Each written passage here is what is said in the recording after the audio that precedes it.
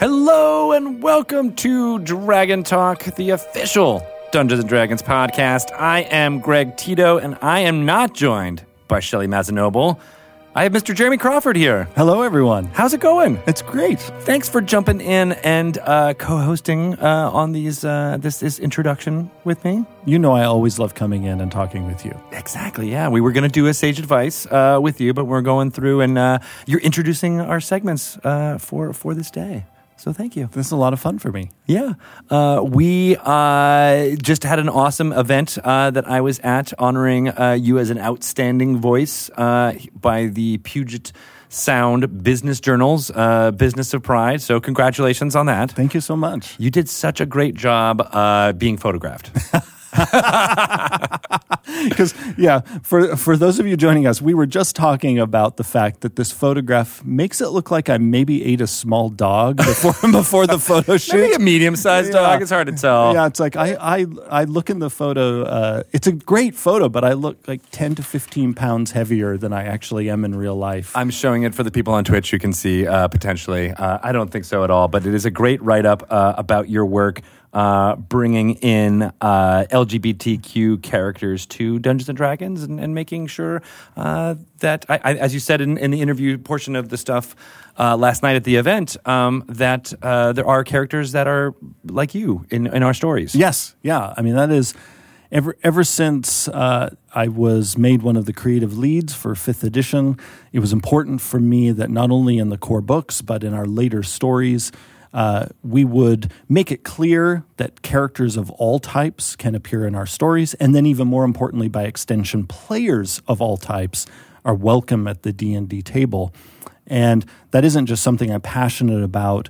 For other people, it's also, I mean, as you pointed out, it's personal for me. Right. Because growing up as a gay lad, it was pretty common for me to read a story or play a game, and there wouldn't be a single gay character in the entire story. And so Right. it can be really powerful for people if they've never seen a character like themselves in a story, especially these heroic fantasy stories we love telling in D&D. If they've never seen themselves before, it's like you can still enjoy it, but it doesn't have the same power as when there's a character you identify with, and then you start thinking, I could be a hero like that. I could fight injustice in that way. I could, shine light into the shadows the way these characters have done. Or on the flip side, since sometimes in D&D things can go dark, it can also actually be cathartic to see characters where you might have a glimmer of you in them doing villainous things, because sometimes we use storytelling as a way, I think, to almost like work out our inner demons. I sometimes observe what the choices we make in D&D games, and it's like, woo, we would not do that in real life. Right. But here we are at the game table. And it's fun to see like the thought experiment of like what would happen if those choices were made. Exactly. And people of all types want to have that experience, to have that liberty of stepping into D&D and getting to play in that way. Now, someone listening might be thinking, well, couldn't people, going all the way back to the 70s when D&D came out, couldn't they always have played LGBT characters? Yeah. Of course they could. I mean, many of us did. That's not the same as seeing a glimmer of yourself in the official product. Yeah. And that experience of being forgotten, if it's never happened to you, it can be hard to identify with sometimes. Yeah. Sometimes I'll see people online say, well, why is this a big deal? But what I would encourage them to do is if they're having a hard time understanding this feeling of wanting to be included, think about a time you might have to, in your thinking, go all the way back to when you were a little kid. Think about some time when you really wanted to be involved in something and you were left out, or you didn't get the credit you thought you deserved, or you just felt overlooked in some way. Now imagine having that feeling on a mass cultural level almost every day of your life. Yeah. And then you'll start to have a sense of what it can be like, especially for people who are in parts of our country and other parts of the world where it's actually dangerous, like literally dangerous for them to be out as LGBT people, where they could be arrested or killed. And, and even in our country, like some of us are fortunate to live in areas like Seattle where we can live open, happy, accepted lives like many other people. But there are parts of even the United States where people fear for their safety. And so that's why I think it's important in our fantasy stories, not just in D&D, but I hope to see more and more games do the same, to make it so that people can see a little bit of themselves. They can, even if their life is lousy, even if they don't feel seen, and they might not even feel safe in their everyday life, if at least in these wonderful fantasy worlds they go to with their friends, they feel like there's a place for me. And I'm seen. And you had mentioned the heroic characters as well as the villainous characters, but I think one of the most recent examples in Waterdeep Dragon Heist were the mundane characters. There's Avi and Embrick who own a weaponsmith and an armory together, and for whatever reason, it has just been very much a common occurrence in my game that I'm running that the characters will check in with them and they'll order some things, and it's just and then it has gotten to the point where like, oh yeah, we'll go talk to that couple that has that shop down the road and we'll get some weapons and some armor, and it just ends up being part of the fabric of the city of Waterdeep, and I love that it just, they're just there and it's part of it. And I love hearing that, because one of our goals all along has been to be very matter-of-fact about it. Like we don't clang pans in our books to say, behold, a gay character is about to appear. No, it's like, no, we treat them as matter-of-factly as we treat our other characters. Because we feel that part of the glory of creating a fantasy world is these characters can exist without the homophobia and transphobia that exists in our own world. It's a fantasy world. It's a fantasy world. They can just be matter-of-factly present like anyone else. And that's why in many of our books, you mentioned Dragon Heist, there are also people in, say, Storm King's Thunder, where we mention the same-sex couples just mixed in with the opposite-sex couples, and we don't give them any sort of special recognition. It's just they're there along with everybody else. They are a matter-of-fact part of this D&D experience of this community, and that's how we want people to experience them. Without it doesn't need a kind of big special. Hey, look, it's like, no, they're here. It's part of the fabric, and I really like that. Yeah. Because for many of us in the real world, we're just here. we don't need because it's funny. Sometimes people will ask me, well, does there need to be a special story reason for an LGBT character to appear in whether it's a D&D story and another story? And my answer is always no. I didn't need a special story to walk into this room. There wasn't a special announcement of "Hark, a gay approaches." The banging of the pans. Yes, exactly. It's like, no, I am just matter-of-factly here, like everyone else is. There doesn't need to be a special story. Right. I love that, and I love that there was an event last night honoring all of the work that you've been doing, just making that be apparent. And it's a big part of what I love about this D&D community is being as inclusive and bringing people from all walks of life, from all backgrounds, all are welcome playing this game, because it is all about taking on the shoes of other people and providing empathy for characters who are different than you are, and nothing really does that quite like Dungeons & Dragons does. And I just want to make sure we have our guest coming on later for the interview portion of this podcast, Alice Cleaver, who has made a big point about bringing in new folks from other communities or are new to Dungeons & Dragons or tabletop role-playing games in general. And I loved in all that conversation, it was always about, like, it doesn't matter who you are or where you came in from or any kind of negative experience you might have had with the hobby or gaming in general, to join at the Scratticus Academy and be a big part of that. And so look for that interview after this. It's been very exciting, and one of my favorite things about the D&D community, especially after we just kind of all got together at D&D Live. And got to celebrate not only the community and the creativity of the cosplay and the storytelling and all of the games that were being played there, but then the fact that we get to celebrate this new story that's coming out. Baldur's Gate: Descent into Avernus. Our journey to hell. Well, we're going to hell. Yes. There is a lot there. A whole ton there.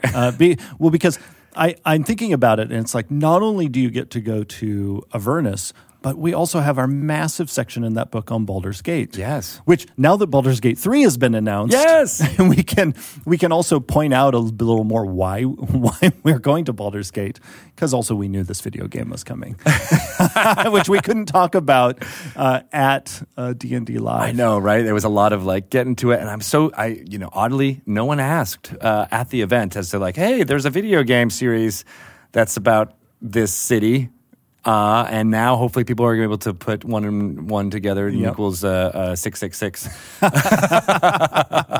But I'm very excited because there's a whole section in Baldur's Gate Descent into Avernus that is just a gazetteer about what is happening in the city. Yeah, and meant to really be a little mini campaign setting. Yeah. So, even if a group decides, we're not interested in going to Avernus and seeing what's going on there, well, you still have this whole Baldur's Gate gazetteer that you can pick up and build your own campaign there. Yeah, and a lot of people know and love that city due to obviously the video game, as you mentioned, there's a huge tapestry to jump in there with characters like Minsk and Boo and all these other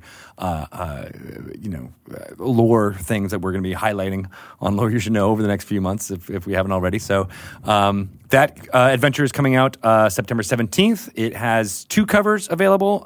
One is by Tyler Jacobson, who has done amazing work on D&D since 5th edition with, I believe he did the Monster Manual as well as the Player's Handbook. Mm-hmm. The Dungeon Screen Reincarnated has that amazing image that he did of the Red Dragon going across it. And he took on dramatizing the character of Zariel on the cover for the standard cover of Baldur's Gate Descent into Avernus. And then we have an alternate cover by Hydro74, who did Xanathar's Guide to Everything as well as Volo's Guide to Monsters.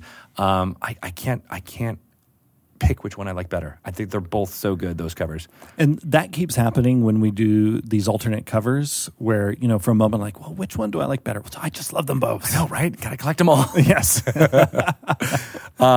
Speaking of which, we have Ghost of Saltmarsh on shelves now.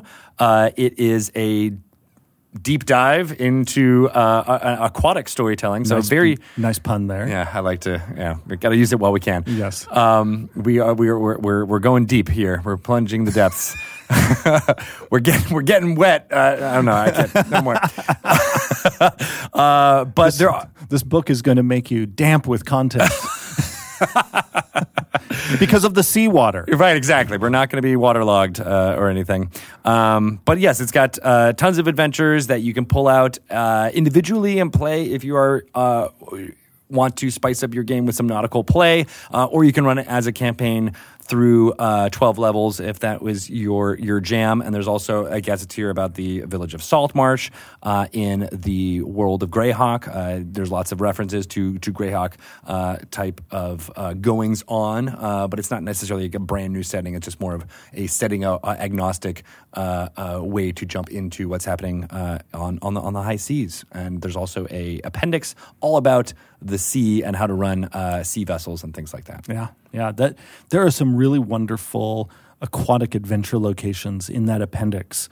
Underwater places, up out on the high seas. Mm-hmm. It's another example. It's funny. I just realized we keep doing this where it's sort of like, well, if you don't want to run the adventure, here's this awesome thing at the back that you can use to build your own fun stuff. Because many of our DMs are essentially hobbyists and love building their own things. And so often we'll provide, here's the main story, or in the case of Ghosts of Saltmarsh, here are multiple stories, but then here's a toolkit too if you want to build your own. Yeah. I love that multi-pronged attack for books like this because you're right. People might not want to run it whole cloth, from back to front and just be like, this is the campaign I'm running. Or even from front to back. But now I want to try out your campaign, Greg. You start at the end, and it's like that movie Memento. Yes, it's like in media res. Like you start at the end, and then record scratch. I bet you're wondering how we got here. Yeah. Maybe I've been, whatever. So that there's all these different ways that you can use the material that's in there, and it is I think what makes these books worthwhile for both players, DMs, anybody who is just a fan of the hobby in general. They can use the tools as inspiration and use it for their home worlds, something that's not even set in the Forgotten Realms. There's so much there to be had, and that was been the philosophy, I think, for Fifth. Yeah, pretty much absolutely. Since the core rule books, right? Mm-hmm. Yeah, we have always wanted to empower people to either use the thing we have made for you, or basically rip it apart for parts, and build your own hot rod. And I mean, that's why the core books are filled, especially the DMG, with so many tools for people to take and build their own goodies. But then we do that in book after book after book since the release of the core books. And it continues on, as we were just saying, with Baldur's Gate, because there is so much you can just pull apart and use for whatever story you want to tell. Yeah. Yeah. And including if you want to do Hell, but tell your own story, there's also a lot of really juicy stuff there. I say that as a DM who, at D&D Live was just DMing in Avernus, and it was gratifying to me taking my game designer hat off and putting my DM hat on, that I was able to take the book and go to the section on Avernus, and there were enough just general guidelines on here's what adventuring is like in Avernus. I was able to take that and really quickly build the little adventure that I ran at D&D Live. People might be wondering, does that little adventure appear in the book? It doesn't, but Mad Maggie, the central NPC I played, she is definitely in the book. And your portrayal of Mad Maggie was chef's kiss. Joy. So good.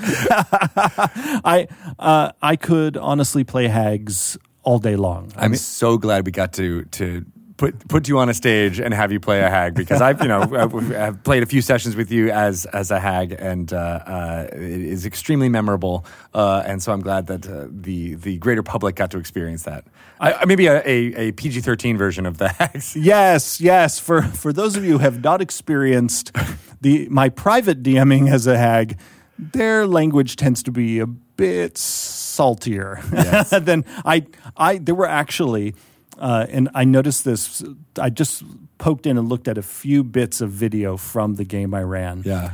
And I can spot the parts where I was pausing ever so slightly because I had to edit myself live, where I was just about to say something really, really not PG-13, and I had to quickly cut it off before it came out of my mouth. So I appreciate that. So at some point we could do a director's cut of Mad Maggie. We'll do Jeremy After Dark as Mad Maggie. That'll be fun. So we have already spoken about what goes on with the Warlords for a Lore You Should Know segment with Adam, and let's go now to another segment in which he talks about kind of the stuff leading up to what is happening in Avernus with the Hell Riders. So let's go with some bings and bongs and listen to a Lore You Should Know.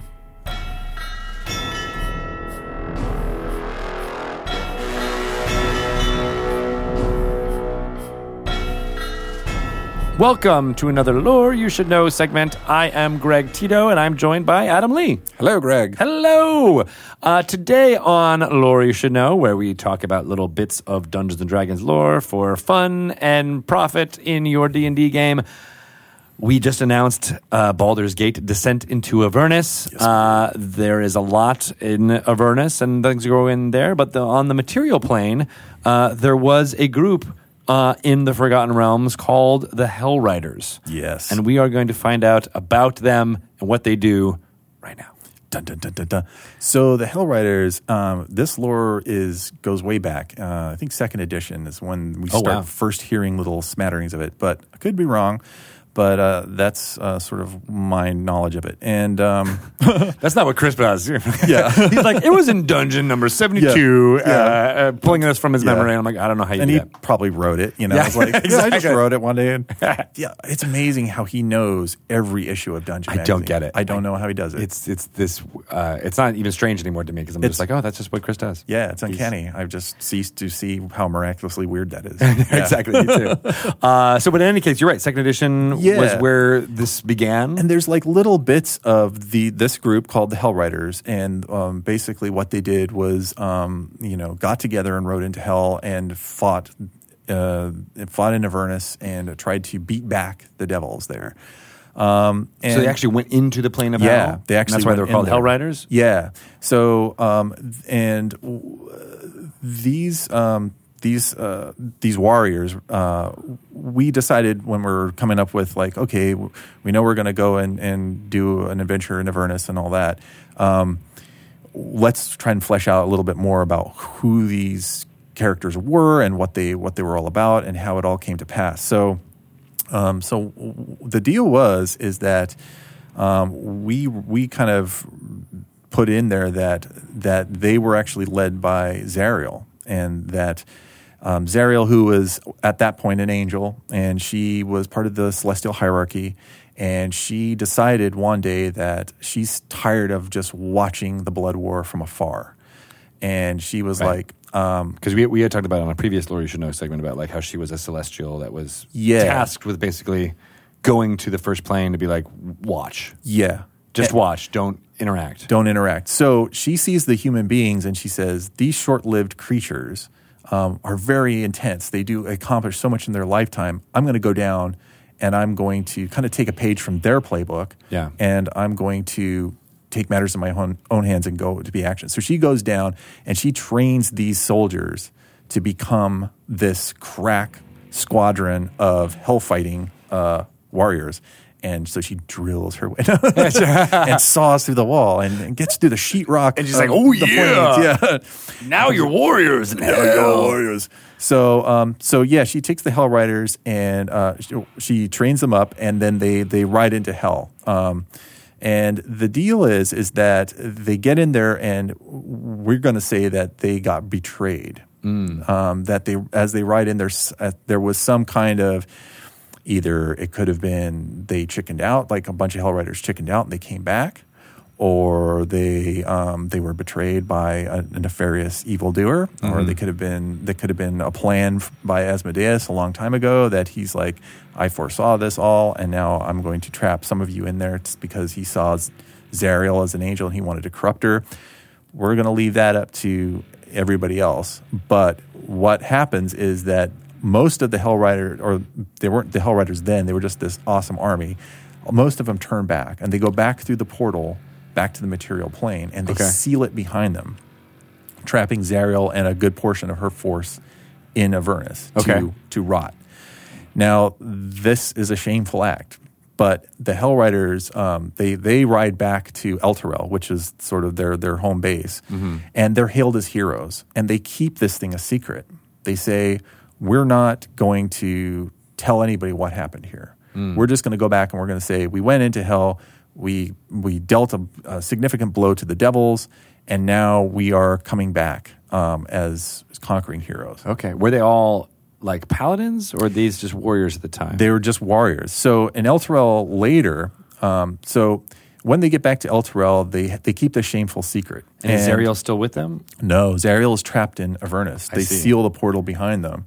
And they're just like, screw this. And they seal it. By they, is there anyone who's like a speaker for them, or is it just a collective? No, there's no speaker. It's just kind of like a group of people, and they just sort of make a deal with each other. Now, what are the numbers here? Just so I can kind of, is it like hundreds or is it tens? It's hundreds. Okay. Yeah, it's hundreds. And but not thousands. Not thousands. Okay. It was a very small number that went in there. So when they come back, they are then dubbed the Hell Riders. Before that, they're just this army that goes in. But when they come back, they're like, "Oh, you guys are great. You're the Hell Riders." You know, and all these bards now start writing tales about their sojourn into Hell and how they defeated, a bunch of devils, and they came back victorious, from their battle. But they know, the Hell Riders know that they kind of betrayed their friends, and they sealed the portal, and they either chickened out or they believed somebody who told them a tale and said, hey, whatever, you should turn back. Right. So they go on. Now, from that point on, Elturel then becomes even more of this. Now they've got this Hell Rider sort of myth that's going on, and Elturel becomes even more this sort of holy city. Now, where is Elturel in the Sword Coast? So Elturel is about, if you go, and Baldur's Gate is right on near the coast. Elturel is about 300 so miles inland. Or east. Like directly east of Baldur's Gate? So there's a river Chianthar, and it goes along. So you just follow that river along, and then you'll get to Elturel. Got it. So they're kind of sister cities. They do trade back and forth on the river. Right. 300 miles sounds like a lot. But it's a lot, yeah. But on the river, it's easier to traverse. Yeah, and there's not really much in between those two cities. There's like little weird, ruins and some little villages and some gnome mining towns and things like that. But nothing significant like Baldur's Gate, Elturel, the two big cities. So the Hell Riders are then a band of warriors that have this sort of this past that says, we are these tough, hardscrabble warriors who were brave enough to ride into hell when nobody else would, and we came back with this victory. And now Hell Riders, if they are chosen by a god and then they become paladins, they turn into the companions. And the companions are this elite force of paladins that are in Elturel. Mm-hmm. So those ones are, every Hell Rider either wants to stay a Hell Rider, or the ones that join the Hell Riders, then they eventually are like, we want to do our time in the Hell Riders and then eventually become so good that we become chosen by a god, and then we can become paladins and then join the companions. I see. So it's almost like a hierarchy type thing. Yeah. And the companions are named after, like later on in Elturel's history, after the Hell Riders and all that stuff, later on Elturel is taken by a vampire lord and, thrown into darkness, and it's like looks terrible. And that's when there's this star that arises up above Elturel, and it's called the Companion. And that star then destroys the vampire lord, wipes out the undead, and then makes Elturel the sort of what it becomes, in the modern day, which is this shining city on a hill. It's got this beautiful magical star over it that wipes out undead. People flock there from all around. And you've got the Hell Riders and the Companions, a group of elite paladins. So it's like all this holiness, and it's just sort of glowing, and it has this sort of mythic past of fighting devils. So it's really this big, holy city, and it's kind of the cat's meow of good people, and good warriors. And it's a good contrast between its sister city of Baldur's Gate. Yeah, which is basically, a den of scum and villainy. With, 3 evil gods having a bit of sway there. Yeah. Bane, Baal, and Merkel do have their past there, and it's well known that Baldur's Gate is sort of the place where you go to do deals and smuggle and do all kinds of shady stuff. It's not exactly a lawless city, but there is not a lot of law there. No, yeah, and in Baldur's Gate, you have your upper city, which is where all the law is. The Watch is there. There's sort of this well-funded police force, and then as you go down the hill to the lower city, you've got your Flaming Fist, which basically are like thugs. They will beat you if you step out of line. So law is like brutal and fast and hard. And then you get outside of Baldur's Gate to the outer city, and that is just kind of lawless. Like anything goes there. So now, do Hell Riders appear in Baldur's Gate often? Yeah, they Hell Riders ride all over. Elturel is actually part of a nation called Elturgard. So when Elturel becomes more and more powerful, it kind of turns into Elturgard. And what happens is that with the Companion Star and all this stuff going on, that Elturel starts to say, we are going to protect all the surrounding people. If you join us, if you join the nation of Elturgard, we will protect you. We've got Hell Riders, which are now kind of almost to like 2,000, 3,000 strong. Oh, wow. Okay. And that's their standing army? Yeah, it's their standing army. And then the companions now are probably about 300 paladins. So they're moving out. So Baldur's Gate is a little bit nervous about this because here's this nation now. It's a holy nation. It's got Torm as their sort of major deity. Paladins are like in force, and they are sort of pulling these cities in these like little towns into their fold, and it's just appearing to be more and more of a threat. Yeah, more and more of a threat. And they don't know exactly what the intentions of Elturel are. The High Overseer, Thavius Krieg, they're like, what is this guy all about? What does he want? And does he see Baldur's Gate as sort of an evil thing that he wants to take over? Is Elturel a violent? Are they going to like usurp us? Just by saying, "Oh, you're evil, and now we're going to take you over," or is it more of an evangelical thing where they're just like, "Hey, we're awesome. Come join us. Check it out. See what you think. If you like us, all right, come on, join. Be a part of Elturgard. It's cool. We've got hot coffee and come cocoa. to our meetings where we talk about Torm and all the wonders of following good deities. Yeah. Interesting. All right. So, but Elturel and the Hell Riders and all that, they're not a part of the Lord's Alliance, correct? No. Lord's Alliance is, Baldur's Gate, Waterdeep, Neverwinter, that kind of stuff. Yeah. So, what's the relation to size between? Is Elturel as big as Baldur's Gate or Waterdeep?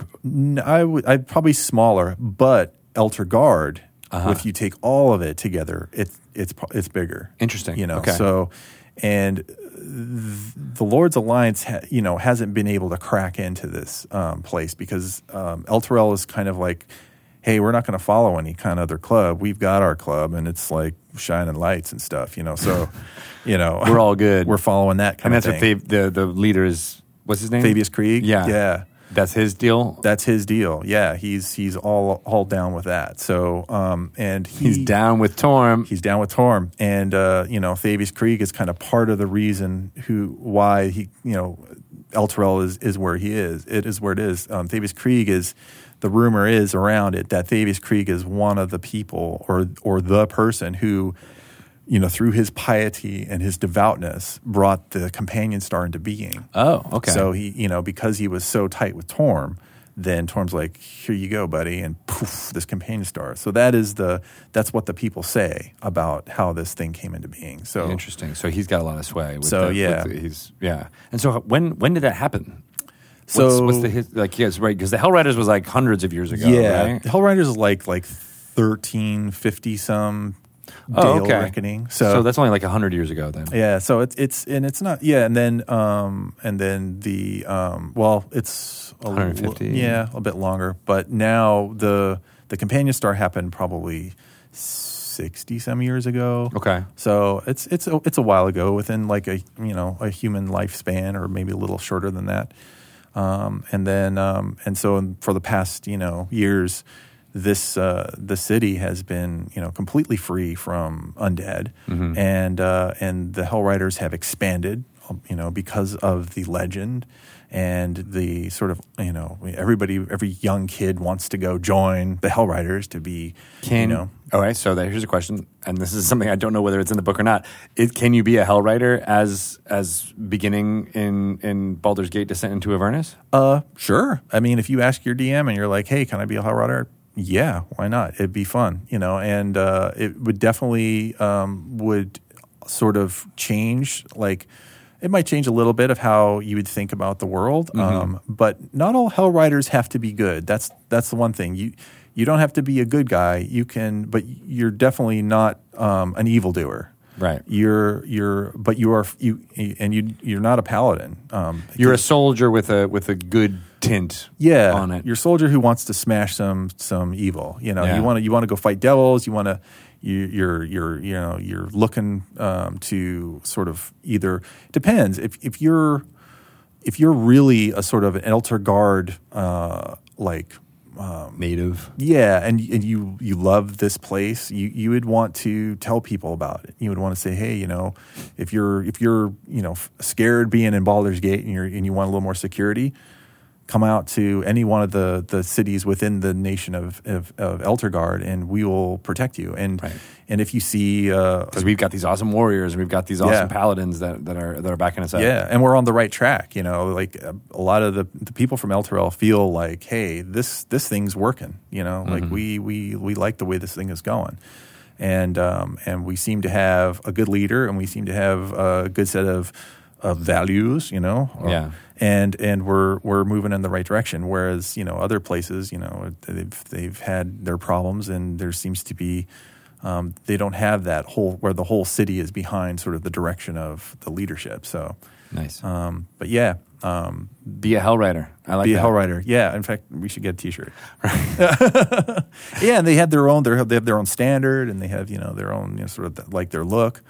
And Yeah, I there's- feel like it's got like a like almost like not a rock star quality, but like it has Yeah. like a path to greatness. Yeah. there that I feel like would inspire a populace. Yeah, totally. And, you know, a lot of the old Hellrider weaponry, like there's probably some museum in Elturel where that has sort of the old devil fighting weapons. You know, like maybe there's like a giant claw that was used to hook horned devils out of the sky that's magical or something sweet. like that, or silver tipped stuff. A lot of the old Hellrider weapons were silver, you know. So they could deal damage to devils because it has to be either magical or silvered to do so. Yeah, and then, you know, some of the old books written by the Hellriders would be, talking about what Avernus was like, and, you know, how you would deal with it. You know, how would you handle the stuff? You might even get some lore about what soul coins are, and just like, and then, you know, how to avoid this and how to avoid that. So any fighter who was going to take a quest into Avernus could go to Elturel and look through the Hellrider archives and find out for themselves firsthand knowledge and firsthand lore about what it was like by these old warriors who went in there. Interesting. And then is there anything about the apparent secret of what happened to them and how they split off? Well, that's the thing. I mean, we've left that open. And as we're creating the lore, in this case, with the sort of the new stuff about how Elturel, Elturgar, the Hellriders, and all that stuff ties into Baldur's Gate Descent into Avernus, we've left that open to interpretation. The Dungeon Master. The Dungeon Master can make it up however they want to be, and if they want to say that, so and so they betrayed them, or that nobody really knew what happened. It was just a panic. It was just like a human sort of impulse to just bolt and run from this tremendously, intensely horrifying place. That could be a thing that, let's say, a conceivable possibility could be that, you're a Hellrider, you're with Zariel, she's an angel, you're in her aura, you ride down in, but anybody outside of her aura, or if they got separated and somehow that, Zariel and her forces went off that way and they got separated and went off this way, within a matter of a couple days or weeks, those people could be terrified, lost, not knowing how to survive in Avernus. It's a completely alien, weird world. It's something that they never imagined. It's warped and weird, and time and space kind of act differently down there. Yeah. And they got lost, and we've got to get out of here. And so they just run for it. And then they seal the portal up behind them because they don't want that stuff spilling back up into the material plane. So they could have done all the good things, and it was just human weakness that caused it. And then in their own sort of, weak moment, they just pawned it off and said, "Oh well, we kicked ass. Yeah, Devils did are gone good." now." Because when they return to Elturel, they're met by a cheering mass, and then just to say that, we completely botched it. It was all borked.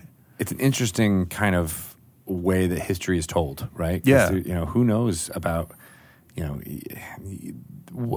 what occurred in classical times here on our Earth, for example. Like we have some firsthand accounts, but what if that first down account was just Oh yeah, made up, right? Like, Yeah. you know, things we know about, you know, say the 300 story of like, Oh, they were yeah. fighting. That who knows what actually really happened, right? But it's become this myth and this legend, and I Yeah. like that kind of thing is rippling through the Forgotten Realms, and you know, it's up to interpretation. Maybe even what the players will discover along the way in this adventure, can illuminate some of it. And at that time, there was, you know, Dragonspear Castle was happening, and there was like, you know, devil activity there. And, you know, they might have just come back and said, you know, if we don't tell a story of humans triumphing over devils. Right. It was a PR moment. Yeah. If we don't tell that story, people are going to lose hope. Yeah. And this burgeoning holy city will just collapse and just Interesting. lose faith. So some of what you talked about, was that in adventures and stories that were told through second and third edition, or is that? Those were just from like little clips and snippets from source books, and then most of that stuff was lore that we generated over the course of creating Descent into Avernus. So, because we wanted to fill out that story, there was this, you know, this city was a thing in the lore. There was Dragonspear Castle was a thing in the lore. The ride into hell was a thing in the lore.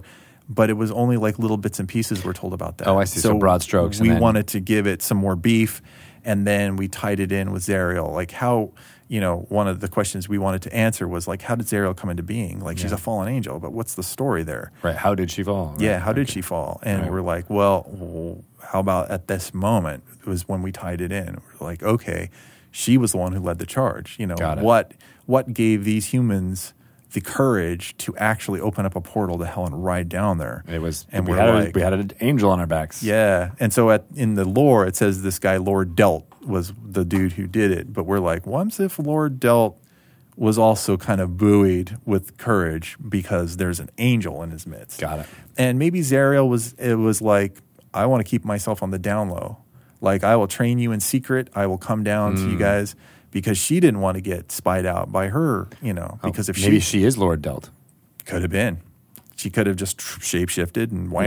Yeah, because she's had that power. Interesting. You just created some lore, man. I just made it. It's lore you should know now that it has been made. Yes. Excellent. All right. Well, tons of great storytelling possibilities there. I can't wait for people to jump in when they get Baldur's Gate Descent into Avernus in September. Yeah.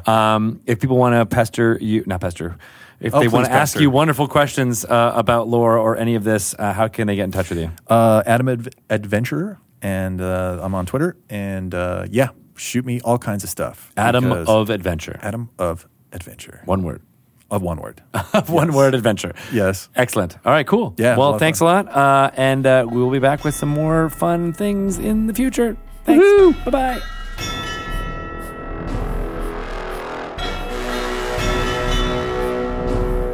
Man, I'm so glad Adam was able to jump in and elucidate about all of the work that he's been doing, putting in, making this adventure, and the Hell Riders is a great story. So hopefully more people can glean info from that, preparing for their jump into Baldur's Gate Descent into Avernus. And the Hell Riders and a lot of the other NPCs are so well fleshed out that people are going to be able to just grab them, and I think spin adventure after adventure if they want to, just using that fabulous cast of NPCs. Speaking of a fabulous cast of NPCs, we have another book coming out very soon, June 18th, Acquisitions Incorporated, the book, which has several different casts of characters that you can pull off the shelf and play in your game if you're interested. Yeah, if you have always dreamt of having Omen Drawn and Jim Dark Magic in your campaign, and I hope especially as villains. What does it say, Jeremy? This book is for you. Well, because at D&D Live, Jerry Holkins and I were joking backstage that in some ways Ack Inc. is really a campaign about villains, or at least sort of villains in their early career. You know, you can imagine them just turning into terrible, terrible people, and Omen is already pretty terrible later on. And so I imagine some people will take the Ack Inc. book and, you know, they will build their own franchise. They will be a part of the gloriously amoral Acquisitions Incorporated family. But then you might have other groups who get that book, and their whole mission is going to be to take down this amoral, often terrible corporation, and you can use the stat blocks of the characters either as allied NPCs, villains, or both. And the book also has the C team fully statted out, and a number of other characters who have appeared over the last decade in different Acquisitions Incorporated stories. That's so cool. There's a campaign as well, 6 levels of which you can take, from an early member of a Acquisitions Incorporated franchise to at least the mid-level there. Yeah. But you're right. I hadn't really considered that. They could end up being, taking over AI from within and take down their corporate overlords. I mean, there's something really chaotic good about that story. Yeah. Do a hostile takeover and play the whole thing out. I love it. And similar to what we were just talking about for other books, you can use pieces of that and build your own stories and campaigns of it. And maybe, Rosie Beestinger is actually in Avernus. Cursed to be dealing with all of her sins there. And you can combine and put her on the high seas with Ghosts of Saltmarsh. I mean, that's right. We just provide these tools, and you can tell whatever story you want with them. Another great tool in that book is there's the whole system about not only creating a franchise, but also your character taking on different roles within the corporation, and those roles conferring different abilities. I could see people using that material to play in Acquisitions Incorporated, but I could also see people taking it and riffing on it and I'm going to create this other organization with a similar structure, with different roles that confer abilities. We did something a little similar with the guilds in Guildmaster's Guide to Ravnica, where you're standing in a particular guild conferred upon you different benefits. So people will see something. It's similar, but has its own twists in the Acquisitions Incorporated book. That's super cool. And one thing that I like about the Acq Inc. book is that there's going to be people who have watched and played, and maybe this is their first time wanting to jump in to play Dungeons & Dragons using the material there. And we also introduced a whole bunch of products at D&D Live that is all about onboarding new players as well. There is the Dungeons & Dragons versus Rick and Morty tabletop role-playing game adventure. That's the official title. That's all those words in there. We'll have Kate Welch on soon to talk more about that book as an onboarding thing for fans of Rick and Morty. Really great stuff there. But the D&D Essentials Kit is also all about having a rule book designed, at least in 5th edition, teaching new players how to make their first character. Yes. So that product, the Essentials Kit, was a lot of fun to work on. Chris Perkins and I, we divided up the writing responsibilities. He wrote the Great Adventure that's in the set, and I wrote the rule book. Yeah. And if people are wondering, well, what's different about this rule book from the one in the starter set? Well, first off, it's twice as long, and we needed those extra pages. Seems to be a theme for this interview. We're very verbose here at the Dungeons & Dragons team. It's twice as long because we needed those pages to give you character creation rules. In the starter set, you get pre-made characters. In the Essentials Kit, we give you the rules for making a character of your own. We have 5 different classes in that booklet, all of the basic rules you need to play 5th edition Dungeons & Dragons. And also a special twist is at the end, we give you the ability to have a sidekick that makes it possible for one person to play an adventure with one DM. I love that. And because your character will then have this other character with them or potentially multiple other characters with them. If people are curious about what the sidekicks look like in terms of their rules, we previewed a version of those rules in Unearthed Arcana a while ago, calling them the sidekick rules. And we were actually experimenting with those rules specifically for this Essentials Kit. Yeah. And the version people see in the kit reflects some of the playtest feedback we got from that Unearthed Arcana. And the Essentials Kit comes with cards. You have to punch them out and tear them apart. So I don't want to misrepresent it, but there is perforations there. But on the cards, you can actually see what the sidekicks look like. Yes. Because Sean Wood did illustrations for each one of these sidekicks that just look amazing. He's got such a wonderful eye. He's done a lot of the character work for Force Grey. So if you recognize those portraits, you might see some some continuity there. And I think that's just really a great visual cue, especially for new players to be like, okay, this is the person that I'm recruiting. You have a physical card that you can put in front of you. It's like, okay, this person is on my side. One quick question, because we do want to eventually get to our interview with Alice Cleaver from Scratticus Academy, who's also all about onboarding new players. But I need to ask this question. Is this the first time there has been official rules for Dungeons & Dragons that have one-on-one play? So if I remember correctly, it has been experimented with before, but we have not forefronted it in this same way, the way we do in this set.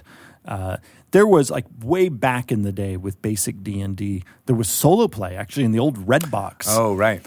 There was but that was like a sort of a choose pick your path. Yeah, sort of choose your yes, a pick your path. Pick your path before you said the protected words. Yes. That was much more, pick your path experience, and certainly tons of DMs over the last 4+ decades have experimented with one DM, one player. But we wanted to make it so that the rules themselves supported that style of play. Yeah. And because we hear about that all the time as being like, oh, that's how I first played, was just, these one-on-one sessions, or people even now who are like, I prefer that because it's, you don't have to deal with different personalities. You can really get into delving into a very personal story between two people who are working together to tell the story together. So I'm glad that we are forefronting it like we are. Absolutely. And it was important to us to forefront it in this product because we realized that sometimes you'll have somebody jazzed to try out D&D, but then they immediately have the issue of finding players. Right. So we wanted to make it as easy as possible for them that if they could just find one player, they can do it with this set. I love it. All right, cool. Well, the Essentials Kit comes out on June 24th in North America only at Target stores. You'll find it there first. It will be available everywhere in the North American region on September 3rd of this year. So look for it there. And it's got lots of great stuff. We showed it all off in various ways during D&D Live, so check it out on the video on demand if you're interested there. But on to our interview with someone who is very good about onboarding new players. Their entire community, Scratticus Academy, is about being inclusive and getting more people who are interested in playing Dungeons & Dragons playing. So here is my interview with Alice Cleaver. Have the amazing Alice Cleaver here on the line. Hello. Hello, it's good to be here. How are you doing? Welcome. Alice does a whole bunch of both dungeon mastering, game mastering, and playing for Scratticus Academy. Yes, that's correct. I'm the headmistress of the Scratticus Academy. It's an amazing thing to be. Headmistress. I love that because you guys have the stylization that you're all a part of the school. Oh yeah, for sure. The Academy is a place to just come and learn TTRPGs in general and roleplay. So we figured the Academy was a good name for it. Yeah, it makes sense. I like how the entire branding seems to be about making it more open and inclusive to people who are both new and old to the hobby. Oh, for sure. That's basically our main thing, is the whole inclusive and creating a safe environment for people to come and play, whether it's returning people to D&D or people who have... We've got so many people that have just sort of started discovering it and really want to get into it. So we kind of provide that safe space where people can come and really explore it without any pressure at all. Yeah, I love that. And is it? You're based in the UK, right? Yes. And so, is it about bringing more folks in from that community, or all over the world? All over the world. In fact, our very first game before we went full time, and when we first ever got into like Twitch streaming, there were 3 of us from the UK and 2 of us were our friends from Sweden. It was kind of set up on the fact that we moved to a new area and we couldn't get a game anywhere. We couldn't find a game to set up. So we went online to find a game and just started making them ourselves when we couldn't find them. That's cool. And were you friends with the folks from Sweden, or did you just kind of, One of them I met in the game for the first time. The other one I've known for 7 or 8 years. So, yeah. Very cool. Now, how long, what was your first kind of Dungeons and Dragons or tabletop role-playing experience like? I mean, it sounds like you've been doing this for a long time. I played a lot of role-playing games and sort of D&D style sort of board games like Dungeon Quest and things like that. And I remember when I was about 8, 9 years old, I went to a garage sale or whatever, and I found a book that I really liked all the pictures in, and it turns out it's the 2.5e Monster Manual. So I read through that as I was younger, but I didn't really get into the role playing and the real D&D until I met my husband, which is probably nearly 10 years ago now. Mm-hmm. And what was that like when did he dungeon master for you to begin? No, actually it was his older brother. Okay. And it was a really good experience. It was incredibly addictive. We played it every single time we went round. But we were also in a different part of the country. So again, we tried to set up local games, but people weren't feeling it. I mean, not too long ago, before we set up the academy, I didn't have the best experience.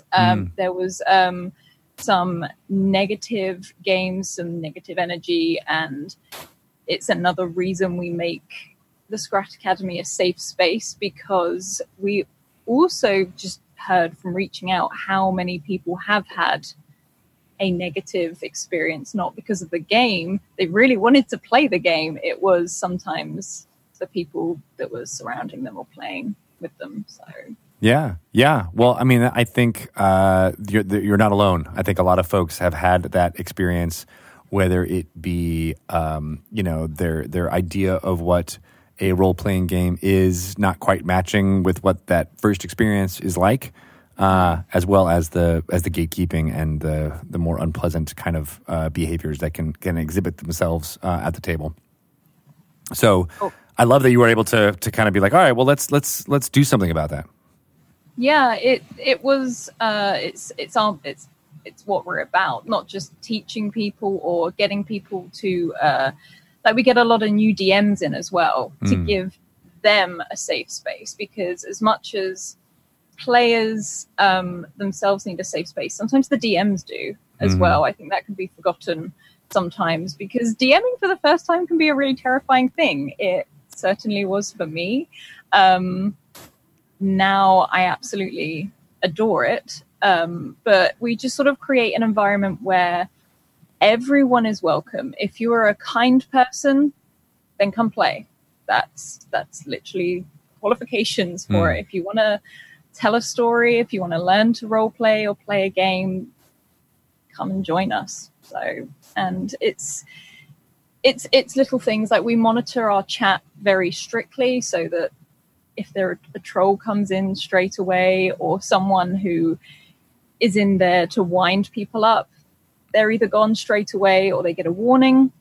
We have our pronouns on display as well, because it's easy to mislabel someone or something to that effect. And just by having, I think, even the right pronouns makes people more comfortable and feel more accepted, because why not?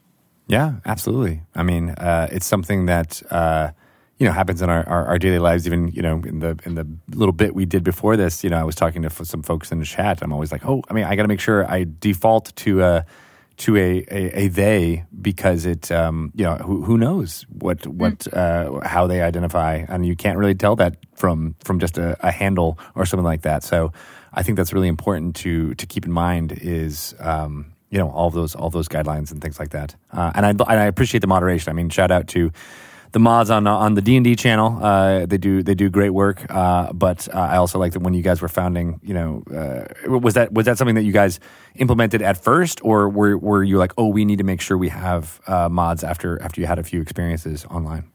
We've been quite lucky. I don't know whether it's because we've been pretty strict on it since the beginning. Mm-hmm.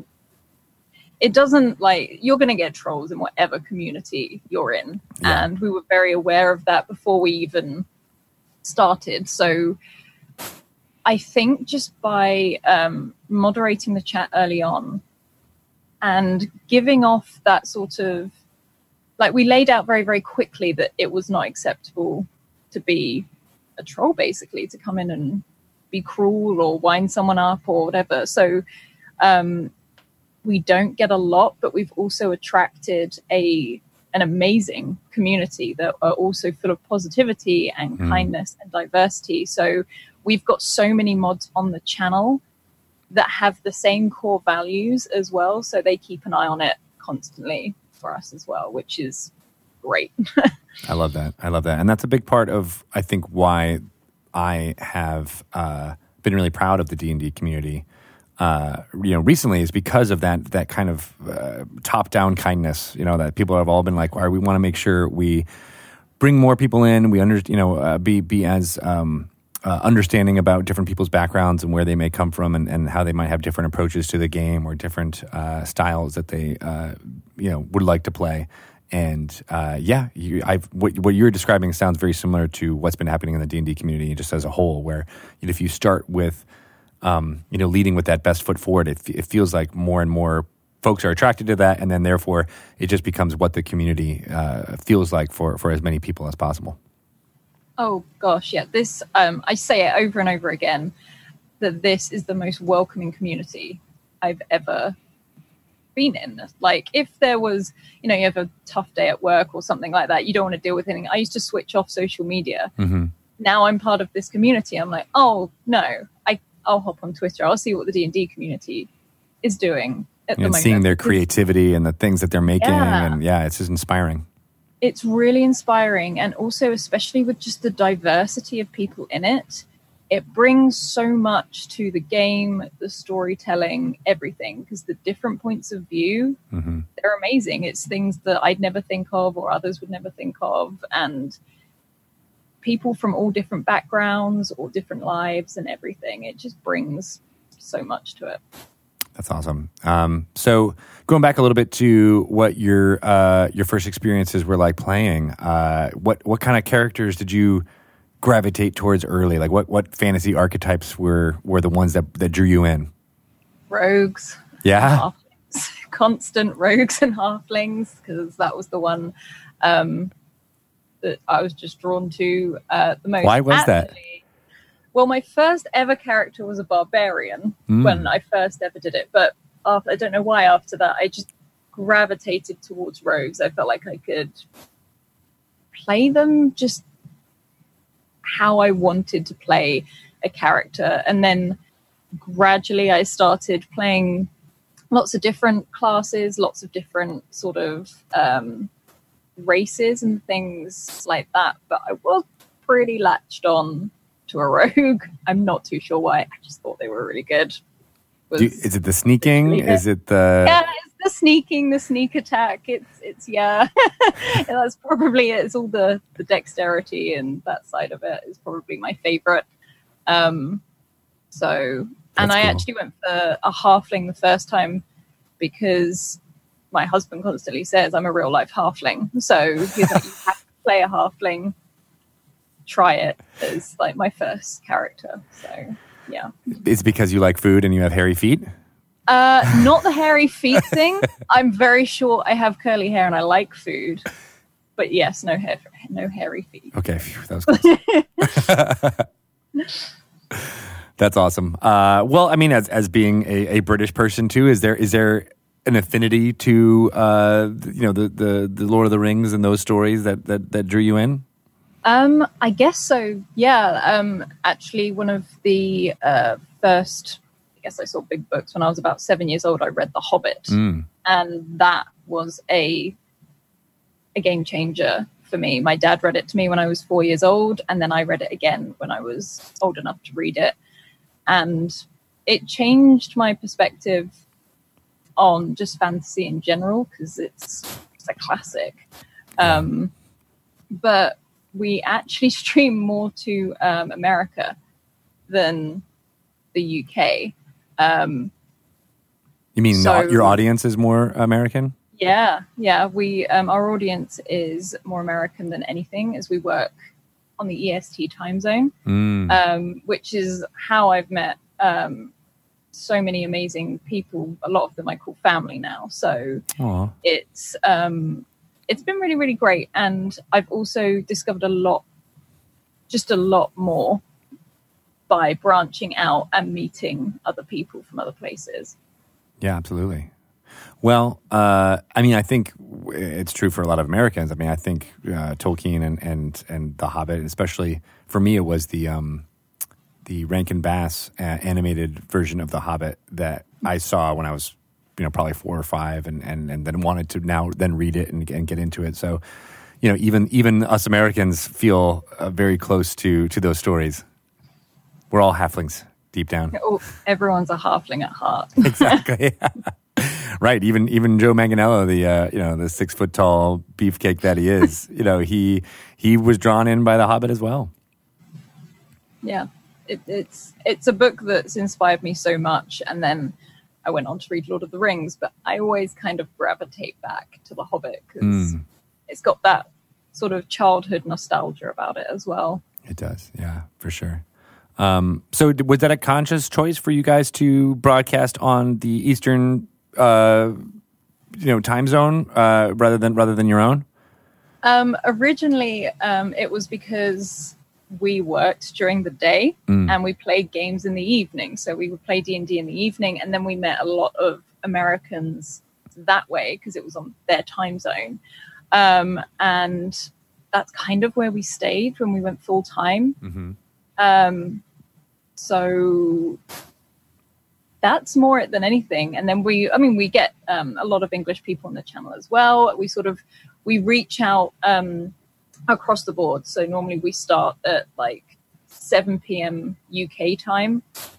So sort of lunchtime on the EST time zone. So we do get a mix. We do get a sort of a crossover. But it does seem to be more American. And have you... I've heard from various folks who live in your neck of the woods about how Dungeons and Dragons is there. It's definitely prevalent, but it's not necessarily or tabletop role playing games in general. Because I know you guys play a lot of different systems. It's not as I don't know. It's not the first thing that folks think of in the UK. Is that true? Oh gosh, yeah. It was quite a shock, actually, in a good way. Like when I discovered how much bigger the tabletop community was in America, because there's just so much of it, and the community is huge. Over here, it's there. Obviously, it is all there, but it's just not as hyped. There's not as big a community. I didn't feel like I could go into a game shop and sit down and play a game. It was something you played at home, and you try and find people to play with and stuff like that. We're going to Gen Con for the first time this year. Oh, nice. And cool. I've been told how big it is, and I don't think I'm prepared for how big it is. So yeah, it's not as big over here. There's definitely a lot of it here, but it's nowhere near close. Why do you think that is? Because again, there's so much wonderful fantasy that has come out of Britain and the authors that write there. I think of C.S. Lewis and Tolkien and all those as like some of the forerunners for the fantasy genre in general. So those that groundwork is laid. Why do you think fantasy role playing hasn't caught on quite so much? I'm not too sure, because lots of people I've met. It goes for all over, but in the UK as well, people either don't know about it, or I know some people watched like Stranger Things and were like, oh, it's that D&D game or whatever it was. And also, one of my negative experiences was actually I go into a couple of shops when I can, and I was actually looking for one of the D&D monster guides. And as I walked into the shop, the first thing that happened was the guy behind the counter approached me and said, "Are you buying for your boyfriend or your brother?" Oh, that's... And I was just like, this could be a reason why. Like, there's just, you know, I was like, well, actually, I'm buying for me, but okay. I don't know. It's just, I think it's just not around a lot. It's, I mean, there's always the days like when you were back at school, if you said you played D&D, then you were the nerd. Right. Like, I mean, I was a super nerd anyway, so people knew it about me, but I didn't know other people that played D&D or anything like that. I think it's growing. It's definitely growing. Yeah. Which is really nice to see. Really, really good to see. Because it gives so much, and you don't need a lot to do it either. Yeah, yeah. I'm just more curious more than anything else because we've heard, that type of thing where like it's all there. It just for some reason the community just hasn't expanded as it has here in America over the last few years. I want kudos to you for sticking with it and fighting through the negative experience of someone asking you something insulting like that, and that you get to have the books and hopefully, bash those trolls in the face with it. Yeah, exactly. Well, I haven't been into a shop for a very long time. Over here, I actually bought quite a few books when I went over to America to see one of our friends we met through the community. So and the experience was completely different. That's good. The shop, it was really nice. It was really welcoming.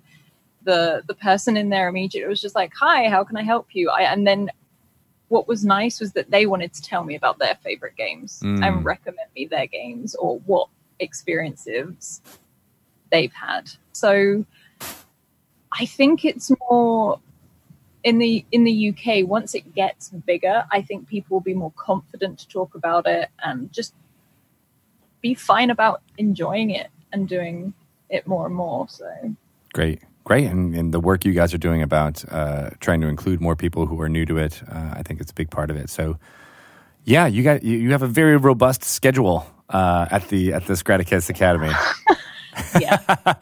And I resist the I'm not going to call it a sketchy. Oh, dang it, I just did. Yeah. Yeah, 3 shows a day. It's full on.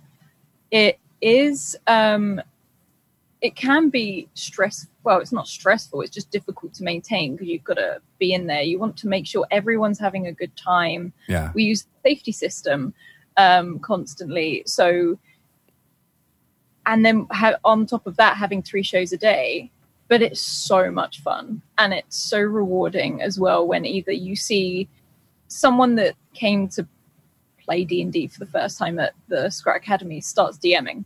Yeah. And they come and tell us, they're like, "Oh, we've started our own home game." Or we see them on another channel to go and DM or play it. And it's just like, oh, yeah, there we go. That's what we wanted. They feel confident enough now to play with others as well as, just experiencing it for the first time, which is just so nice. That is super gratifying. And I bet, even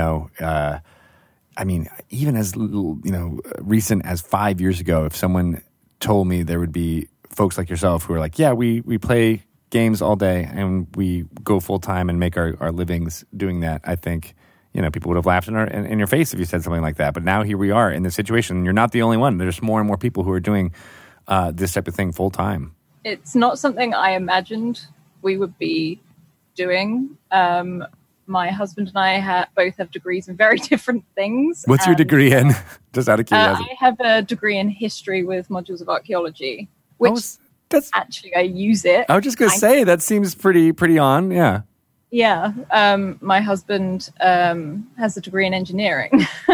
And actually, when we first started, before we went full-time, before we did, when it was more just having fun outside of our other jobs, he did engineering all day and then he'd come home and play D&D for hours and hours, go to bed for a little bit, and then wake up, engineering, come home, run the channel, D&D. So it was full on, but very, very worth it. So yeah, and I think more and more people are inspired by what's happening in streaming, but also through podcasting and things like that. And we're what were some of your inspirations about like what made you have the desire to go full time and do this? Just that it made us happy to do it, which sounds really trivial, but it really did. It made us happy to, one, play these games, two, see like just people progress, and it was the idea that we weren't happy in our jobs at all, and it was difficult to be at the stage where we could go full time. So it was effectively we were working 2 jobs for a very long time. But this made us happy, and we thought, if we can do it, let's give it a try. If it doesn't work, it doesn't work. But if we don't give it a try, we are going to regret it for the rest of our lives if we don't try it. Wow. Do you regret it? No, not yet. I'm hoping not to at all. But yeah, no, I love it. I love this. I love that I get to DM and play all these games for a living, and meeting all of these new people. Whereas obviously we've got regulars, but also there's a lot of new people that we have on the channel every single week, because we have a lot of viewer games as well, so that people can come in and try different systems, or just give it a go. Yeah. And it's a really nice feeling, and it's very satisfying as well. How long have you been how long has it been full time? It'll be full time for 1 year in September, so wow. Yet. Not quite yet, but it's progressing a lot faster than we thought, and it's nice to see. It's nice to see a nice community do well, because the community is always growing, and the more and more people we get to meet is amazing. And it's very much a community where you lift people up. Mm-hmm.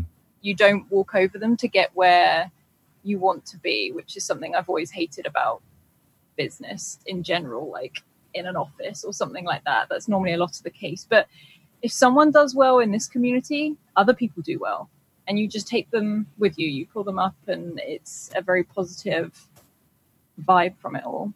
That's what me and Shelley, we're always about, lifting each other up, as well as members of the community. So I applaud that. That's more of that. And I think that's really kind of gratifying about what, it's baked into the game itself, in some ways, where, your party is there to help each other. You don't, one person can't do it all on their own. There's different skills and different backgrounds and races and things that have different, abilities that can solve problems. And it's all about trying to support one another to make that happen. So you're doing it.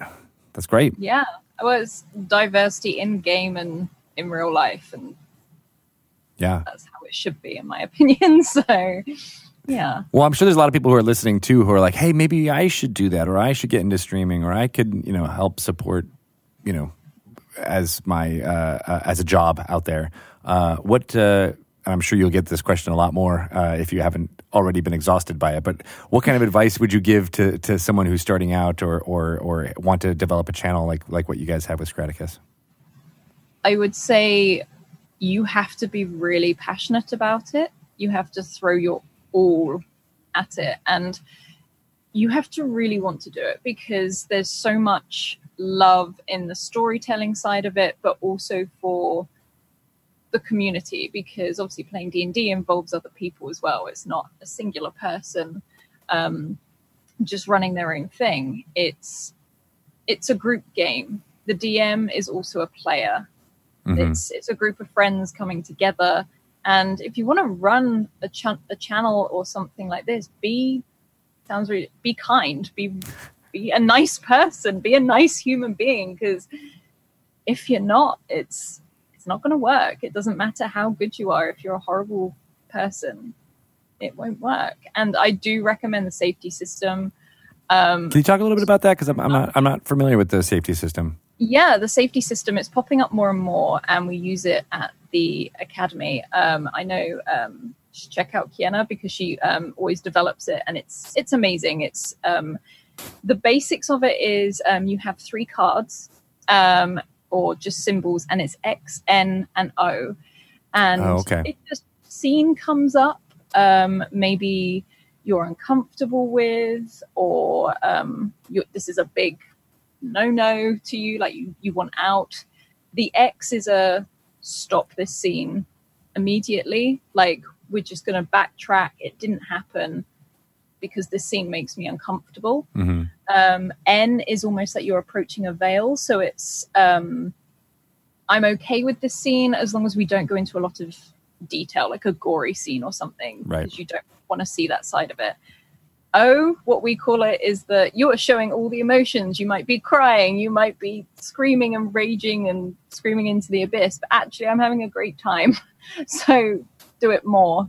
And we use Zoom chat, and we have it behind the scenes so that players don't have the pressure of they have to put it out on stream. They can literally do it in Zoom chat, whether it's private message to Scratch or I, or in the group as a whole.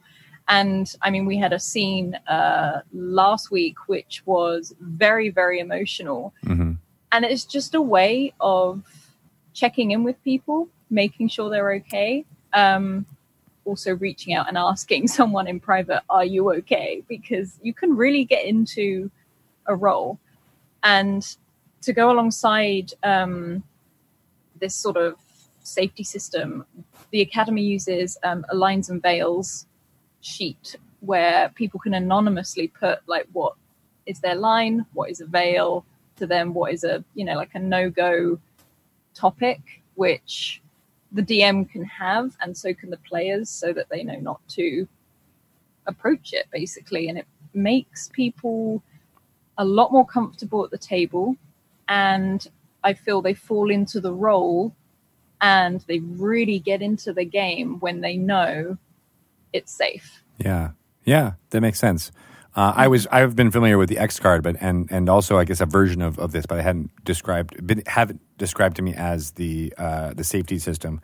But just I want to clarify a couple of things, because the line is, this is something you cannot cross, right? And then the veil is something that we can describe a little bit, but we don't want it to be quite so graphic. Is that what you're the kind of... veil is kind of like, I don't really want to approach this. If we have to for story reasons or whatever, then you don't go into like graphic description. You don't push it. You sort of deal with the consequences of the event that happened in game. And the line is just straight up no.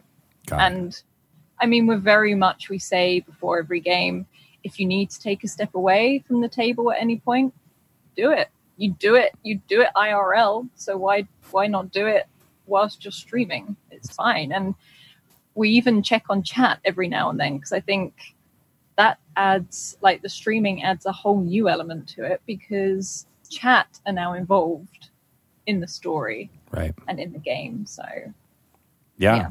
I like that. And you said it was Kiana S? Yes, on Twitter? Kiana S. Yes. I follow her on the Twitters. Yes. I follow them on the Twitters. Yes, exactly.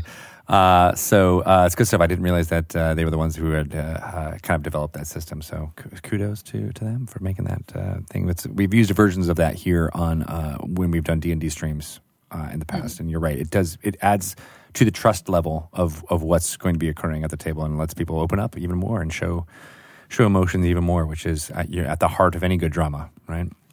Oh gosh, yeah. I think by having the safety system there, people, as I said, feel more relaxed, so they feel they can be more emotional if they want to, because it's I can push myself to this boundary, and I know it won't go beyond that. And if anything, I think it helps develop role players. It makes them want to experiment a bit more, and just like little things. Like, we've had people that have come onto the channel and be like, oh no, I wouldn't dare do a voice. for my character. I wouldn't put an accent on. I wouldn't do a voice. And I'm like, oh no, I never ever thought I would, but now I do. Sometimes, depending on the character. Yeah. So it's just building confidence and showing people how awesome it is, basically, and how much the game can give you. Perfect. I love it. Yeah. So I love getting that idea out there even more. What about something that everybody wants to be playing as many D&D games or tabletop role game games as possible, but I can imagine there could be some burnout as well as some confusion as to what character am I playing at this moment. How do you? And this is actually a question that came in from Kyle Gould on Twitter. How do you keep it all straight in your head? And how do you develop all that atmosphere and tension while having so many different, versions of yourself out there?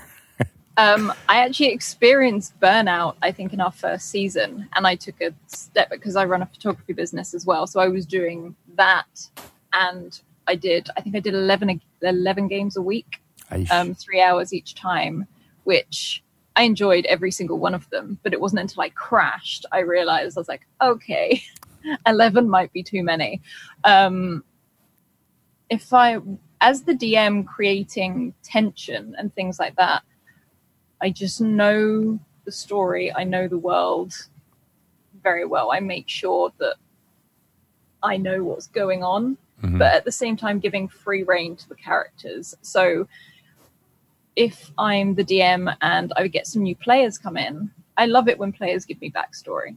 I love it when they give me as much information about their character as possible, because it allows me to kind of mold the story for them. So they're going on this adventure, which everyone can go on, but it becomes more personal when you can put in bits of their backstory and build tension in that way, because there's some things some players know about other characters that others don't. I actually ran a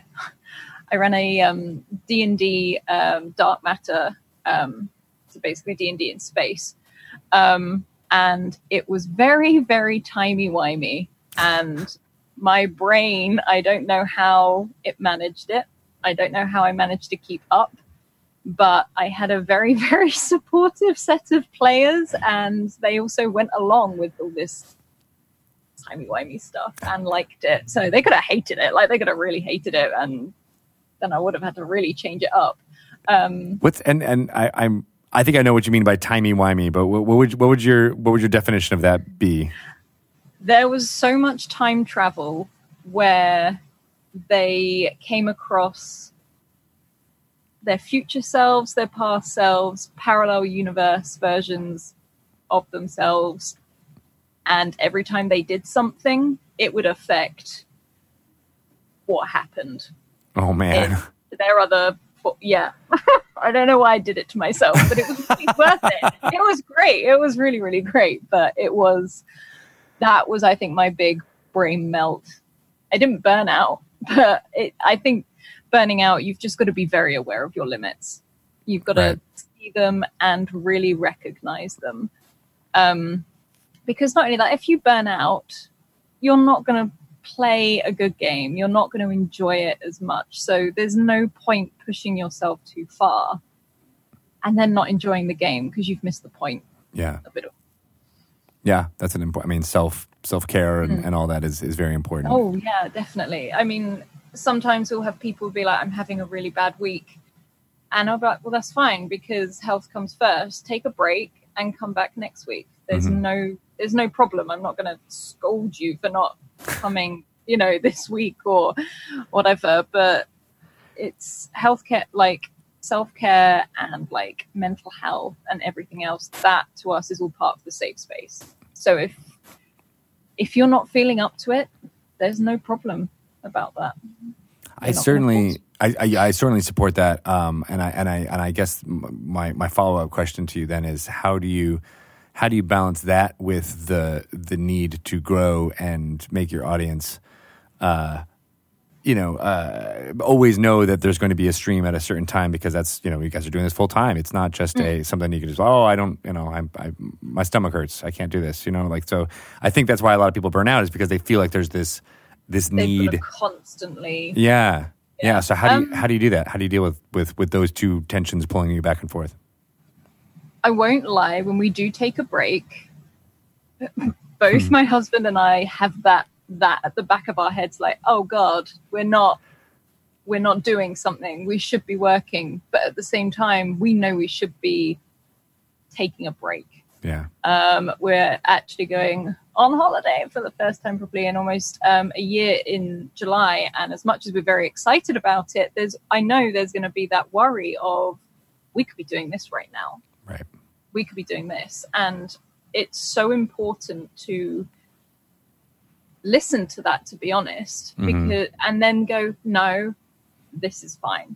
There's nothing wrong with taking a break. It's the same as like we work a week of all this streaming, and then at the weekend we make sure that we stop. Me more than my husband, but we do stop. We go and do other things, like we'll go bouldering one weekend, or we'll go see friends or something one weekend. And even if it's just for an hour or 2 hours, just to step away, because an hour can make a massive difference. Because sometimes we take an hour and we come back with loads of new ideas or just energy. Yeah. Basically. And getting out into the world, you're right, inspired. And then, we've all been seeing the photograph behind you there too. I think going to fantastic places and capturing those images. Can you talk a little bit about what you do for photography? I'm a photographer when I'm not streaming. And I photograph just couples, like engagement shoots and stuff like that, also weddings. But I like going to locations like this because I say it every single time. It's like being in a fantasy world. The locations I get to go to every now and then, and they inspire my games. And the other thing I do is a lot of self-love photography. Just like go to an amazing place, spend the day with someone, and take some photos where they feel good about themselves. But half the time I end up talking about D&D with them, and then I have so luckily the couple I went to this place with, they play a lot of D&D. They play it every single weekend, so they could put up with my just constant talking about it. That's awesome. So you can take a break, but but I can still talk about it. Yeah, it still comes in no matter what. Oh, that's funny. I'm still allowed to talk about it, so it's fine. Yeah. And a lot of what you're talking about, I feel like is not, obviously the D&D and TRPG community deals a lot with burnout and things like this, but it also feels like a very human problem right now with the ability to have, the phone in front of us that we were all constantly checking, and, having it be work emails popping up, or if you're, a lot of your life is through social media or your job is through social media, then it becomes, all of a sudden you're working all weekend long when you're checking your thing, right? So I think it's really important what you're saying about just taking the time to be out in the world and experience things that are not through a 5-inch by 3-inch screen. Oh God, yeah. Like we said, it is a human thing. We've got these lovely phones that do absolutely everything for us, but like at night, I turn it off. So it's on mute. Nothing can beep through it. No alerts can come through, and I just put it off to the side. So I won't look at it because because working on social media, both for streaming and photography, I'm constantly like, oh, I wonder if that person's got back to me. My phone's just there. I could check it out. And especially because my photography, I work on English time as well.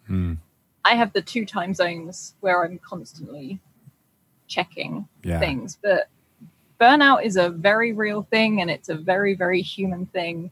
And it can happen to anyone. And everyone needs a break as much as they can be a powerhouse of energy and everything. Everyone needs a break, because you're not going to produce good stuff if you're burnt out anyway. So I feel like we need to have safety cards for life. Yeah. I'm done Like with this meeting, this is an X. I don't want to be anywhere near this meeting right I'm now. done now. Yeah. I can walk away from the table when I've had enough. Yeah. Right, exactly. Yeah. I'm out of this job for the next hour. I need a break. I guess that's Yeah. that's what lunchtime is for a lot of people. Yeah. Yeah. All right. Well, that's all super fascinating, and I think I would be remiss if I didn't. Shelley is not here, but she's always talking about how nervous she is to jump back in behind the Dungeon Master screen and start telling some stories. So, what can she's going to listen to this one because she's not on it. So it's really what advice would you give to people, especially folks who are around Dungeons and Dragons and have played before, but may not want to take that leap behind the screen and Dungeon Master for themselves? What can you talk to them about that? There's no rush to DM. So one, you do, and also you're never going to feel ready to Yes. DM because it's a lot of pressure. As much as you're a player at the table, you feel so responsible for the story, but you're not fully. You have amazing players around the table. Talk to them about it. Even talk about your worries. Be like, I'm worried I'm not going to be able to do this. And it's things like, oh, well, we can help with that. Or prep.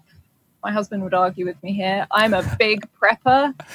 He is not. He is very much doesn't prep much at all.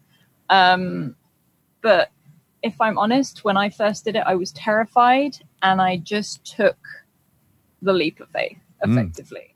And also, there's no rush. Like, take it slow. You don't have to be... It's fun. You're not trying to prove a point to anyone. If you want to give it a go, give it a go. If you don't give it a go. Some people never want to DM and they don't have to. Also, everyone has a different DM style. So don't watch someone else and be like, I'm doing it wrong. Because you're not. You're not doing it wrong at all. You interpret it how you interpret it. You help create and bring to the group the basics of the story. So there's no rush to do it. And it's great fun once you get going. One of the things we do for new DMs is when we get a new DM in, and most of the time they're really nervous, because I was really nervous when I started DMing, but we make sure we get a group that is usually very experienced and they know how to role play. They know how to just support that DM. And again, they're nice. They're nice people and they just want to play.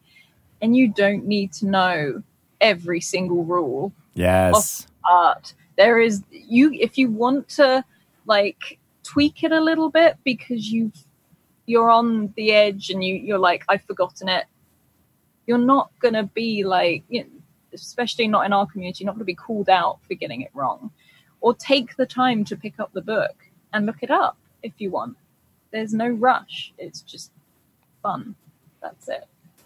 I love that. I love all that. I think you had like 4 or 5 really good pieces of advice in there, but the one takeaway is don't rush it. I mean, just you can play if you want, Dungeon Master if you want, and I feel like if you're asking about it, and Shelley does often, I feel like she wants to do it and she just needs to, get to the edge of that diving board and jump in. Well, and also if it doesn't go to plan, doesn't matter. You never know what the players are going to do. And that can be the fun of it. Exactly. If anything, it can create something even better than you thought was coming. And with the whole going slow thing, I ran a game on Monday and the group is very heavy role play and it's amazing. They're an absolutely wonderful group and I adore them. But I could plan a long session, but I know we might not leave like the first scene or something because they'll be so into it, and that's fine as well. Yeah. There's no problem with that. I run a Dragon Heist campaign that meets twice a month or so, and it's a mixed group of people who have played before. Some have never played, in the last 20 years. And my favorite part about it is they're a little bit like they want combat. They definitely want to beat things up, and then we just end up shopping the entire time. It's because it's in Waterdeep.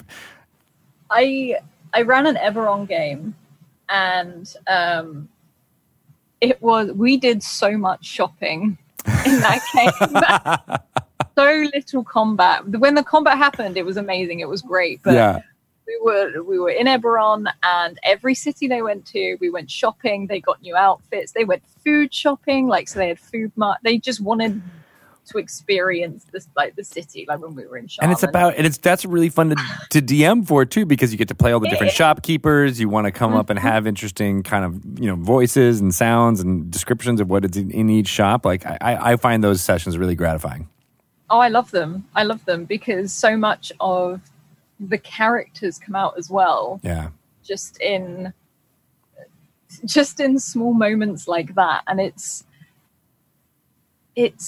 so much fun. And also the other thing as a DM that I love, and again, if you're a new DM, don't hesitate to do it. Mm-hmm. And that is sitting back and watching your players. Yes. You don't have to jump in all the time.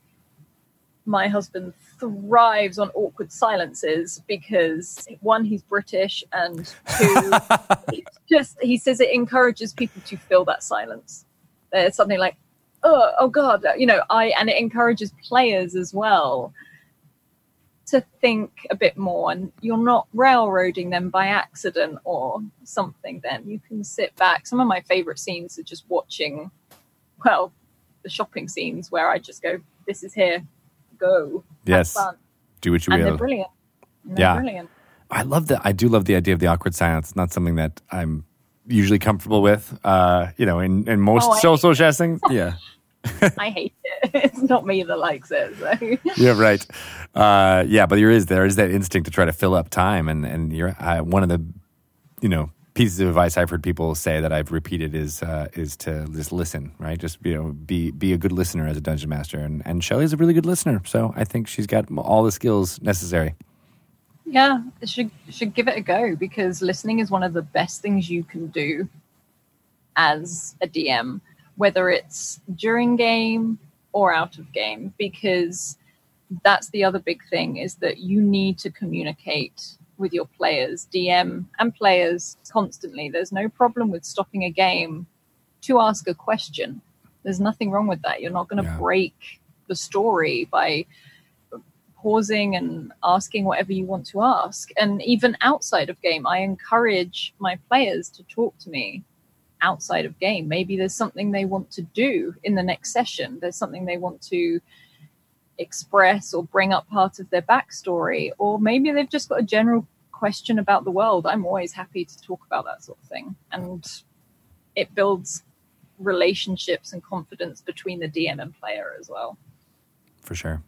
Well, thank you for taking the time to call in from your busy streaming schedule. Thank you. Thank you for inviting.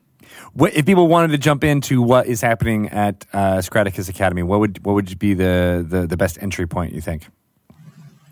Oh gosh, I think we run so many different things, but we do have viewer games. We run viewer games every single week. So if people just want to come in and test the water and learn something new, especially if it's a viewer game, there's always going to be shenanigans galore, and it's going to be fun. So the best way to actually get in on one of those is drop Scrat a DM on Twitter, and he'll get you a game. Straight up. It's no one gets turned away. It's yes, we'll get you a game. That's fantastic. Where on Twitter can they look up you? Can they look up Scrat? What's the best handle to go to? Yeah, the best one is probably Scrat to go to, which is literally Scratticus _ on Twitter, and I'm White Rabbit Pick, but you'll see me on there.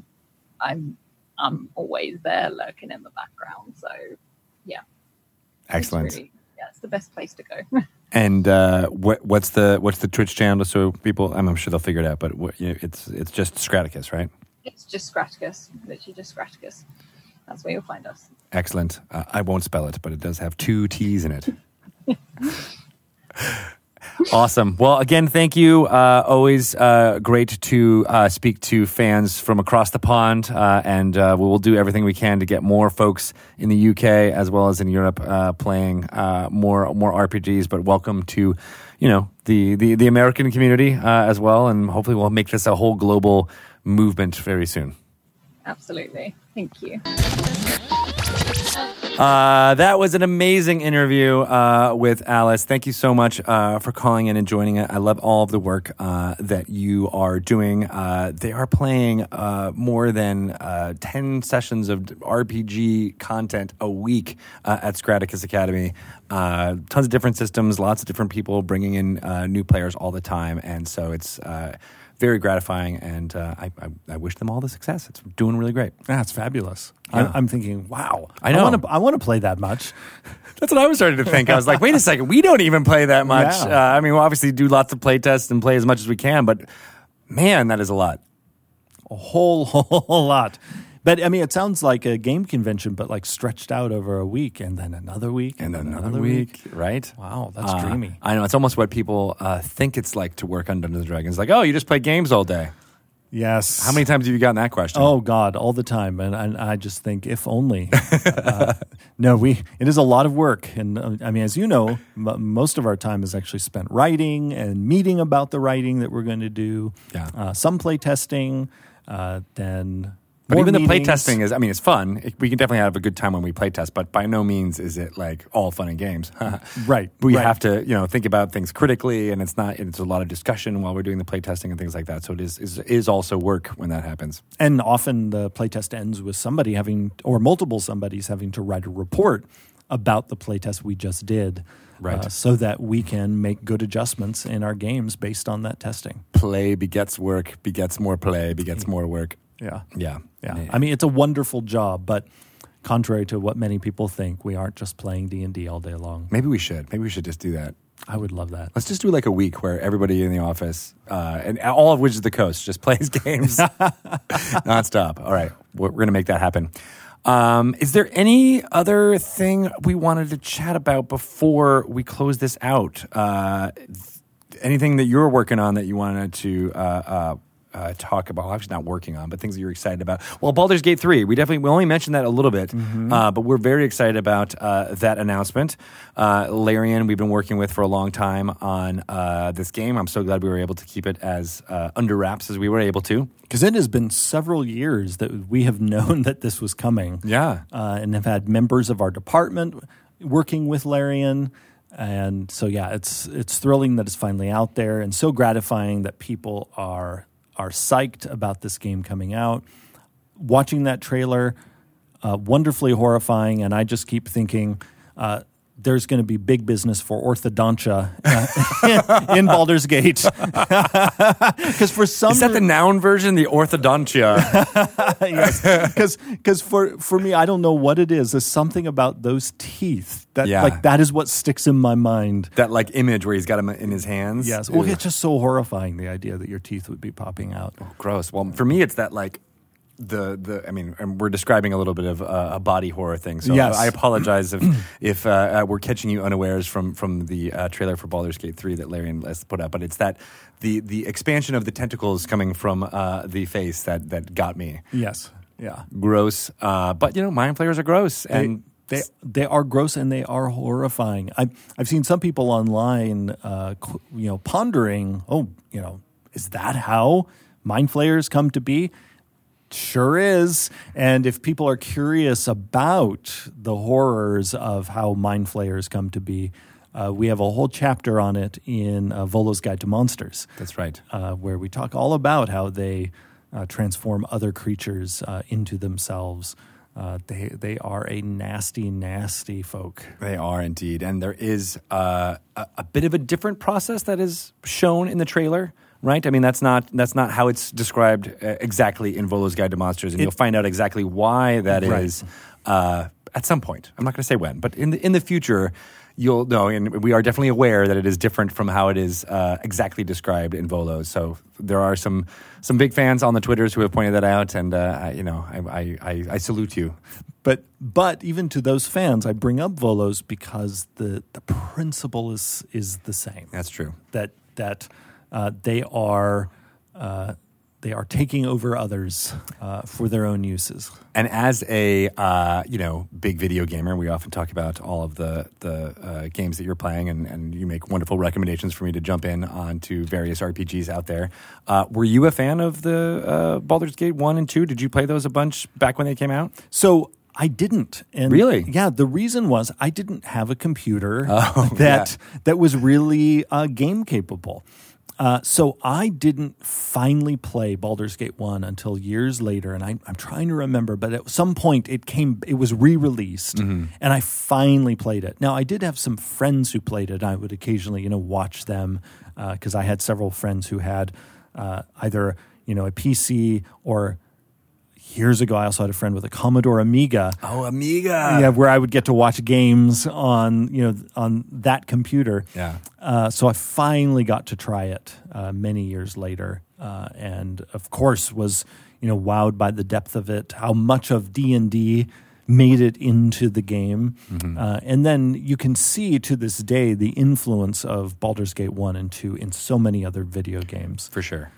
And also just the influence of D&D, partly because the Baldur's Gate games do such a great job of communicating what different aspects of the D&D play experience feel like. Yeah. And when working with Larian, it was important for us that 5th edition be expressed in Baldur's Gate 3, but it's also good for people to know it is not meant to be like an exact simulation of 5th edition, because as much as we love the game we made it for a tabletop experience, and so it's important for, in our minds, a video game to be the best video game experience, and not just sort of a facsimile of an entirely different game. Yeah, we have been trying to put out there that it's based on 5th edition spells and mechanics of D&D, but it is going to be the version of it that works the best for a digital audience. Exactly. Right. And I think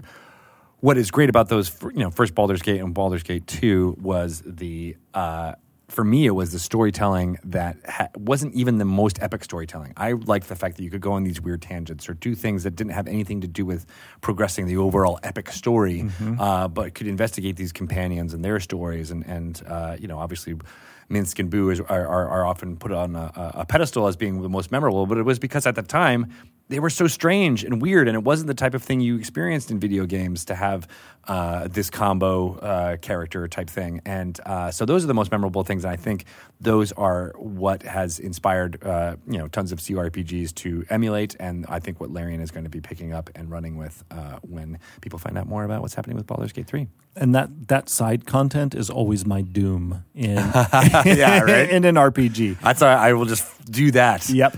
So I'm imagining when I'm sitting down to glory in all of the content in Baldur's Gate 3, I'm going to be faced by all this epic story, all these horrors that need to be stopped, but they're like, oh, you need me to save this dog? That's so D&D. There's, just to bring it back full circle to my campaign that's going on in Dragon Heist right now, and the Waterdeep Wazoo physical object that is in the Platinum Edition that Beadle and Green put out. There's a lost dog in one moment, and my party has always been like, well, what are we going to do now? And they're like, well, there's that dog. You can try to find that dog. Yep. And it's a running joke that goes on forever and ever. And you're right. That is, for whatever reason, the thing that latched on to players in that type of stuff. And that's D&D to a T. Mm-hmm. Well, Jeremy, how can people find out about what you're doing, follow you, ask you tons of questions about what dogs they can save? The best place is on Twitter, where I am Jeremy E. Crawford. I apologize for tagging you in something where it was just at Crawford or something like that, or it was Jeremy E. or some weird auto-corrected version of that tag. I was actually fine with it. I was just feeling for that other person because they're like, well, what is this Dungeons and Dragons stuff? If they don't know now, they know what's happening. What's up? You can follow me. I'm at Greg Tito. If you want to find out more information about what's happening with D&D, there's always DungeonsandDragons.com. You can follow on Twitter, Wizards_DND. A new issue of Dragon Plus is coming out very soon, if not already by the time you listen to this in podcast form. You can download that to your Android or iOS device from the various app stores, or you can get that content on the web at dragonmag.com. Bart Hill does a wonderful job putting all that together, and thanks to Jeremy for appearing on the Dragon Plus show as a semi-regular to talk through Unearthed Arcana and all the fun stuff that's going on there for Sage Advice. So look for some of that content coming out very soon. And I want to give a shout out to Shelly Moo. You should follow her and make sure she's doing all right. She will be returning next week as we talk to some more fun folks in the community. All right. Well, there's only one thing to do, and that is to is those rocks going to? Oh gosh. Oh god. Oh no. They're all falling. They're not. And it's a Baldur's Gate 2 reference.